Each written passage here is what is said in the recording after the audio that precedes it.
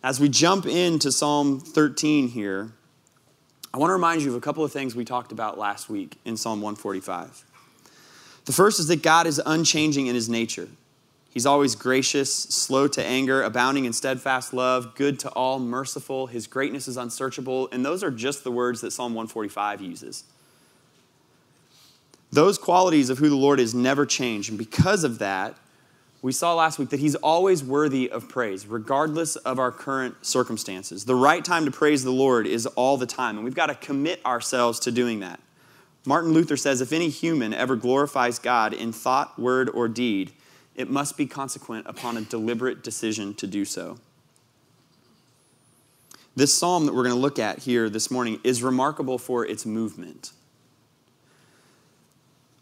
What Psalm 13 offers us is a picture of deep despair intersecting with really deep faith.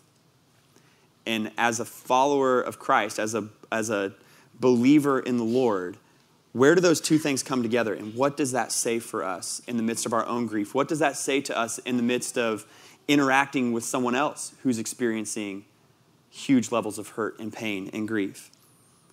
And so the big picture takeaway this morning is going to be this. It's going to be that when in times when God feels distant, deep despair can fuel deep faith, and deep faith can give way to genuine worship. I know we just sang this, but I want to read the 6 verses of Psalm 13. It says this: How long, O Lord, will you forget me forever? How long will you hide your face from me? How long must I take counsel in my soul and have sorrow in my heart all the day? How long shall my enemy be exalted over me?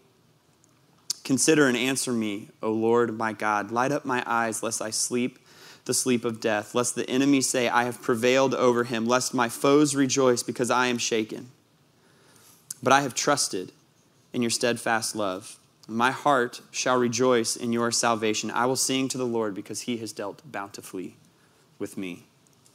Psalm 13 is only 6 verses long. I think that speaks a little bit in and of itself. When our level of pain and hurt is really high, we often struggle to even find the words adequate to speak into it, to speak out of it, to speak in the midst of it, to talk about it in any way, shape, or form. If you think back to the time when you experienced hurt and pain and difficulty of this level, you know what I'm talking about. Someone asks you, hey, how are things going?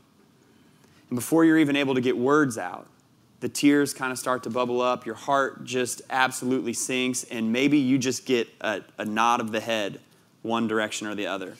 More often than not, when we get into these situations, we kind of just lie. Hey, how are things going? It's fine. I'm doing well. Even though your heart is screaming something else inside you. Remember that a real person wrote these words in response to real life feelings about their real life. The text doesn't give us any sort of clue as to what period of David's life that he's writing in the midst of, but there are some theories. Some think that David is right at the peak of being chased by Saul, who wants to kill him. Others think that David faced some sort of illness at some point in his life, and he wrote in response to that. And then there are some who think that shortly after the incident with David and Bathsheba, when Absalom, David's son, leads a revolt to overthrow him as king, that David writes Psalm 13 in the midst of that. The text doesn't give us the direct clue there, but the bottom line is this: something has David in the midst of great despair, which is a condition we can all identify with. And because of that, I think it's safe and accurate to say that these verses can apply to anything in our life that throws us into that sort of season. Whether it be something entirely internal, a set of circumstances beyond your control, whether it be an illness or a disease, anything in life that puts you in great despair, this psalm gives us a model of what it looks like to interact with the Lord in the midst of that. Throughout the Psalms, David consistently has two things in view: an enemy and the Lord. And it's actually against the backdrop of David's very clear view of his enemy that you see the greatness of who God is, and to his full extent. And quite often the same is true in our lives. If you think back on something that caused you great grief, when you get on the backside of it, often when reflecting on that darkness and that difficulty and that challenge, you see the glory and goodness and faithfulness and beauty of the Lord clearer than you ever have before.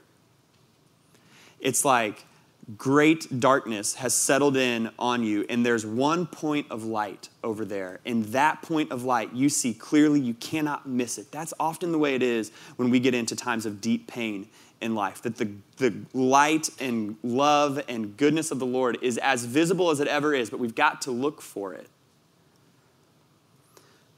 I'm going to break this psalm into 3 pieces for us, 3 2-verse chunks. The first piece are verses 1 and 2, and it's marked by 4 times where David says, "How long? How long, Lord, will you forget me? How long will you hide your face from me? How long must I take counsel in my soul and have sorrow in my heart? How long, Lord, shall my enemy be exalted over me?" If you've existed in the realm of the church very long, you probably feel a certain degree of pressure that when things go horribly wrong in your life, you're not allowed to ask questions. You just take it on the chin and try to move forward. That's actually nowhere in the Bible. In fact, you name a significant biblical character, and you will see not only their pain and suffering at some point in their life, you'll also see them turn to the Lord and ask him, "Hey, what the heck? Why is this happening? What is going on?" When our suffering is great, questioning the Lord is perfectly fine, but it cannot be the end of our interaction with him. You see Old Testament figures questioning God almost at every turn. It actually marks most Old Testament figures' relationship with the Lord.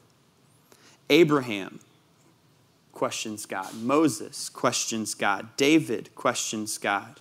Job questions God for chapters on end.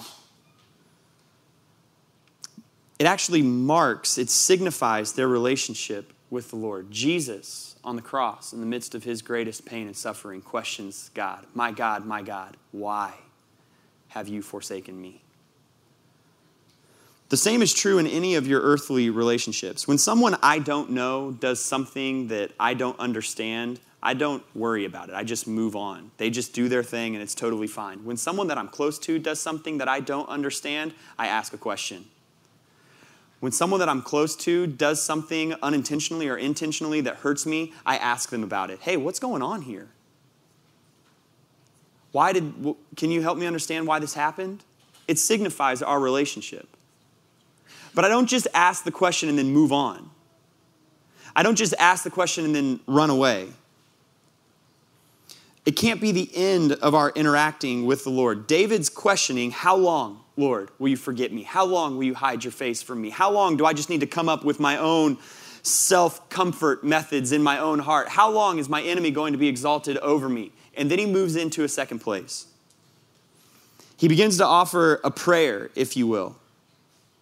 Our questioning with the Lord should move us into deeper relationship with the Lord. Look at a couple of the things David says in verses 3 and 4. "Light up my eyes, lest I sleep the sleep of death." It carries this image of Moses after having interacted with the Lord on the mountain, coming down, and the text says that his face is radiant. It's lit up. He's been with the Lord. And David says, "In the midst of my grief and in the midst of my pain, Lord, when you feel distant and far away from me, light up my eyes. Let me just be in your presence. I want to see you, God." That an interaction in the presence of the Lord would bring light to David's life. And then he says, verse 4, "Lest my enemies say, I have prevailed over him, lest my foes rejoice because I am shaken." This shows a desire in David's life to see the Lord glorified. God, I don't want my enemy to be able to rejoice in its victory over me. Lord, I want to be able to rejoice in your victory over my enemy. Whether that be an illness, whether that be some sort of relational difficulty, whether that be some sort of life circumstance that has thrown off everything that you thought was regular and normal and good in your life. And David says, Lord, don't let that thing get the best of me. I want you to get the best of that thing. I want you to receive glory, not my enemy. These are statements that move far beyond the realm of questioning. If questioning is an acceptable first place to begin in your relationship with the Lord in the midst of your despair, these kinds of prayers are the second stop that say, Lord, I want a deeper relationship in the midst of this suffering with you. I want to see you in the midst of it. Light up my eyes. I want to see you get glory in your working in the midst of my suffering. God, would you have victory here? There's like a begging and a longing on David's part. It's not only true that suffering and grief and hurt on the backside can allow us to look backward and say, look at these things. They're so true. But in the midst of them, that can happen. But it requires action on our part. It requires giving full vent to our emotion and asking the Lord, where are you? What is going on? Why is this happening? And then moving to this place where we pray these kinds of prayers that say, Lord, deepen my relationship with you in the midst of this. I don't want to wait until it's over. John Piper says, don't waste your suffering.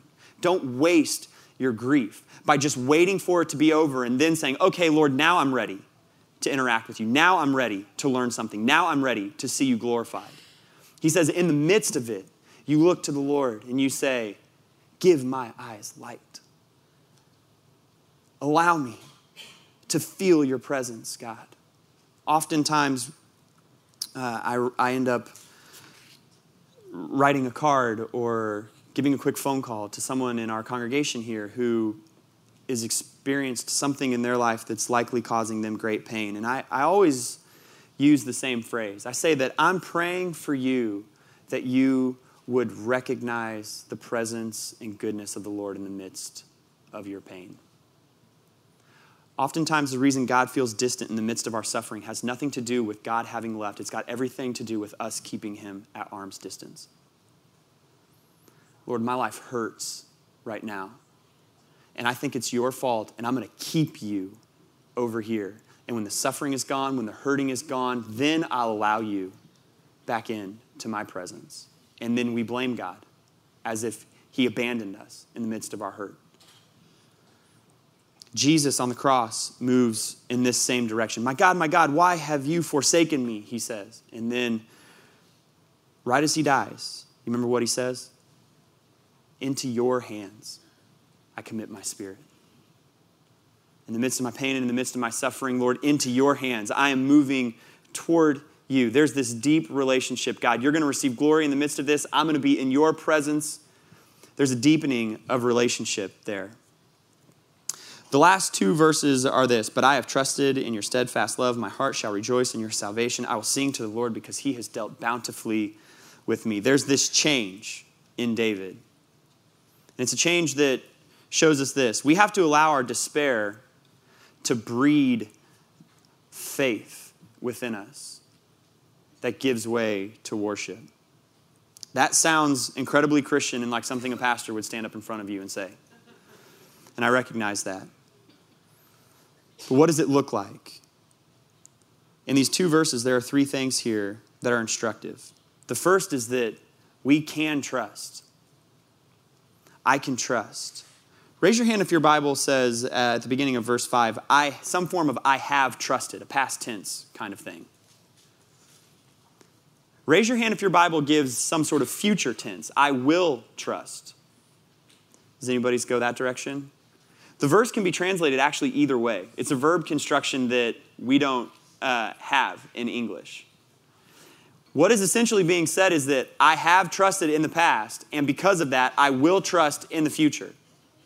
Lord, I trusted you on items in the past in my life, and that turned out to be a good decision, so I will continue to trust going forward. This is why we started where we did in Psalms last week with Psalm 145. Because in the midst of our pain, we have to remind ourselves of the unchanging nature of God's love for us. You could trust it in the past. You could trust that God was great enough, that Jesus was real enough to stake your eternal hope on him, which means that in the midst of temporal suffering, you can do the same thing. You can trust. I can trust. David's given full vent to his emotions. He's asked these questions. He's pushed beyond those questions and sought relationship in the midst of his pain. And now he says, I know that I can trust you, Lord. I know that you are good. More often than not, we don't allow ourselves to even start the process. I can't question the Lord in the midst of this. I can't seek deep relationship with him in the midst of this. And because we never draw near to him, we never give him the chance to prove himself to us. We never give him the chance to show and display his love and unchanging nature. But David doesn't stop there. Look at the second half of verse 5. My heart shall rejoice. So not only can you trust, not only can we can rejoice in the midst of our suffering. This is the place where if you've been around church long enough, you feel like you just have to jump. I'm going to skip everything before this.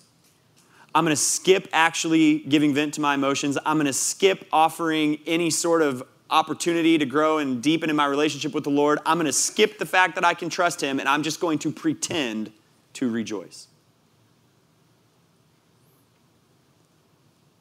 Oftentimes, in the midst of our suffering, that's where we think we just have to go. Oftentimes, unintentionally, when we interact with someone who is suffering, we jump all of that other stuff, and we make people feel like they just have to rejoice.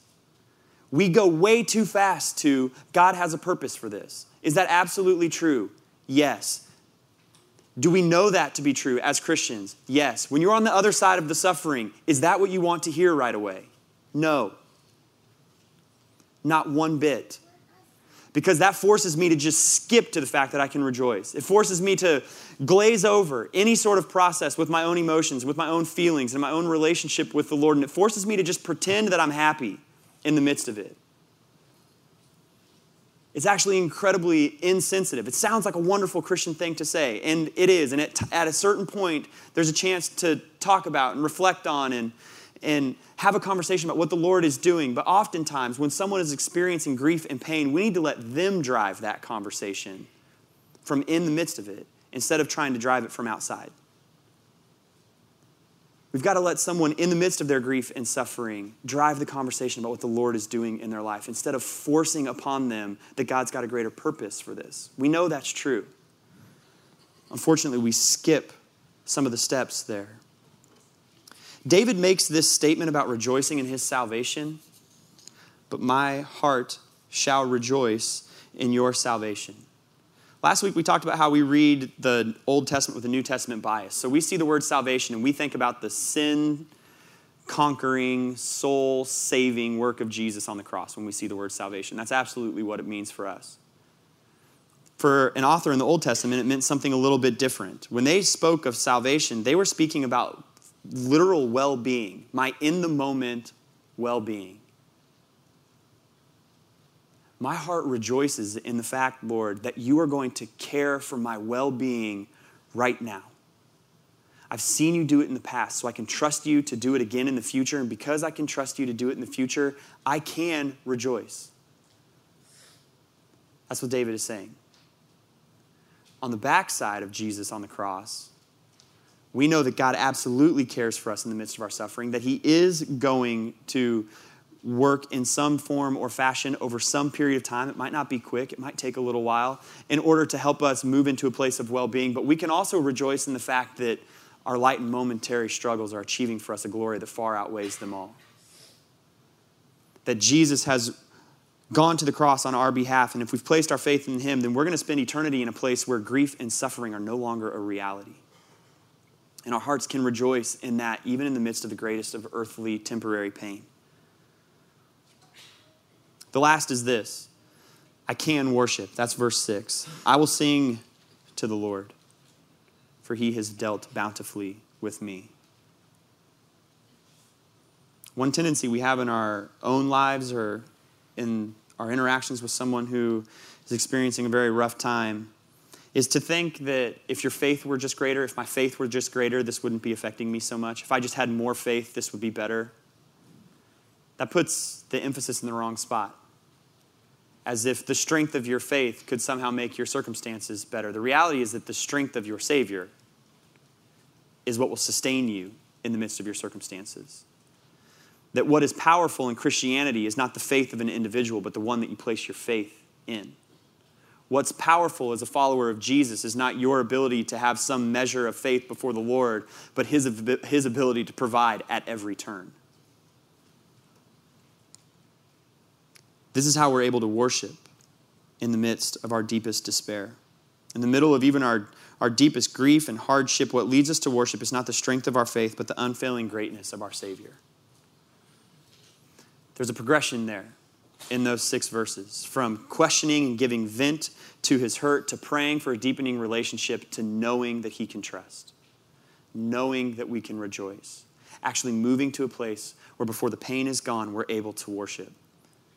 I want to spend our last few minutes here giving a couple of general thoughts about grief and suffering. You might be in the midst of this type of life season right now. And if that's the case, I think there are 3 kind of myths that we tell ourselves all the time that we've got to get some freedom from in order to be able to process well. The first is that we often fall into a trap of believing that God is punishing us for our sin or for our unrighteousness. This type of thinking believes that we're the complete cause for the difficulty that we're facing. And while there are certainly times in our lives where we do things that create strife and trouble within us, the reality is that all people, without regard for their righteousness or Christ-like behavior, are going to suffer. The truth is that even the most holy of Christians is going to endure times of suffering and grief. In fact, I would go so far as to say that you actually deepen or further your inner turmoil when you allow yourself to believe that you are the sole cause for what's going on in your life, for the hurt that has come into your life. The reason being is that we stop looking. We stop looking to the Lord at that point. We just play a blame game within ourselves, and we add heaps of shame on top of our already ever-present grief. The second is this, that God doesn't care, doesn't see, or doesn't exist. This is how we end up convinced that God has left us alone in the midst of our suffering and will return whenever he deems appropriate. What this does is it ends up creating bitterness in our hearts toward God. The reality is that God always cares, always sees, and is always present. That's the biblical truth about who God is. The third myth is this: I need to handle this on my own. We start to think that we are a burden to the people around us, that they don't want to hear us, that they don't want to walk alongside us in the midst of our troubles. We think that the better answer is to hide within ourselves. The reality is that the community of Christ, the church, actually exists in part to help bear one another's burdens. Let me give you one more thought here. Oftentimes, your painful experiences are redeemed by the Lord, not unfortunately, in your own life, but thankfully in the life of someone else. They see you walking through what you're going through, and they've got hope for when they might experience a time like that. They see what you're going through and how you come through it, and when they hit it in their own life, they've been given a model of what it looks like to pursue a deep relationship with the Lord in the midst of their grief. There are a couple of ways that you can regain the presence of the Lord, the feeling of the presence of the Lord in your life when you're in the midst of grief. The first is just run toward that relationship with him. Don't push the Lord off to arm's distance. Vocalize your questions and emotions to him. Talk openly with him about your feelings of abandonment. Press into prayer in relationship with him. Let me give you a practical piece here. This is where journaling is great. Maybe you're not a journaler. Maybe you're more of someone who would rather go on a walk with your dog in a place where no one's going to see you and just verbalize it out loud. You don't want the neighbors to think you've lost it. Maybe you're someone, this was me in college, who would rather just get in their car and go drive somewhere and just sit and have a moment with the Lord where I actually verbalize out loud what it is I'm feeling inside. Getting those things out can be incredibly, incredibly helpful, but you've got to run toward that relationship. The second is this: move beyond yourself. Get out of your own head. Get out of your own self-focus. Seek to serve someone or care for someone else, even in the midst of your own pain. When you do that, you begin to let other people break into the midst of your circumstances. And the last one is this: immerse yourself in the body of Christ. Worship team, you can come on up. One of the greatest beauties of the church or a small group is that we get to catch a glimpse of who God is by just being around other people who love him. If nothing else, we hear a testimony to his faithfulness. We hear testimony to the gospel. When it's hard to remind yourself of those truths, being in a community of fellow believers allows them to be vocalized around you, and you hear them. Gerald Wilson puts it this way: when I sit or stand shoulder to shoulder with my fellow Christians in worship, I can hear songs of praise to God even when my heart can't sing them itself. In the midst of our grief, in the midst of our pain, the last thing we want to do is isolate ourselves. We need to immerse ourselves in the body of Christ even when we don't feel like it. When God feels distant, deep despair can fuel deep faith. And deep faith can give way to genuine worship. We're going to spend some time singing together here, responding to the Lord together as a congregation. There are going to be people up here on both sides of the stage who would love to pray with you. There's a little card in your bulletin that lists a few more psalms on this topic. A lot of the same themes come up in those psalms if you want to dive into those over the next couple of days. Let's stand and sing. If you would like to pray with someone because you're in a period of grief right now, we would love to be able to pray with you as we worship together here at the end of our service.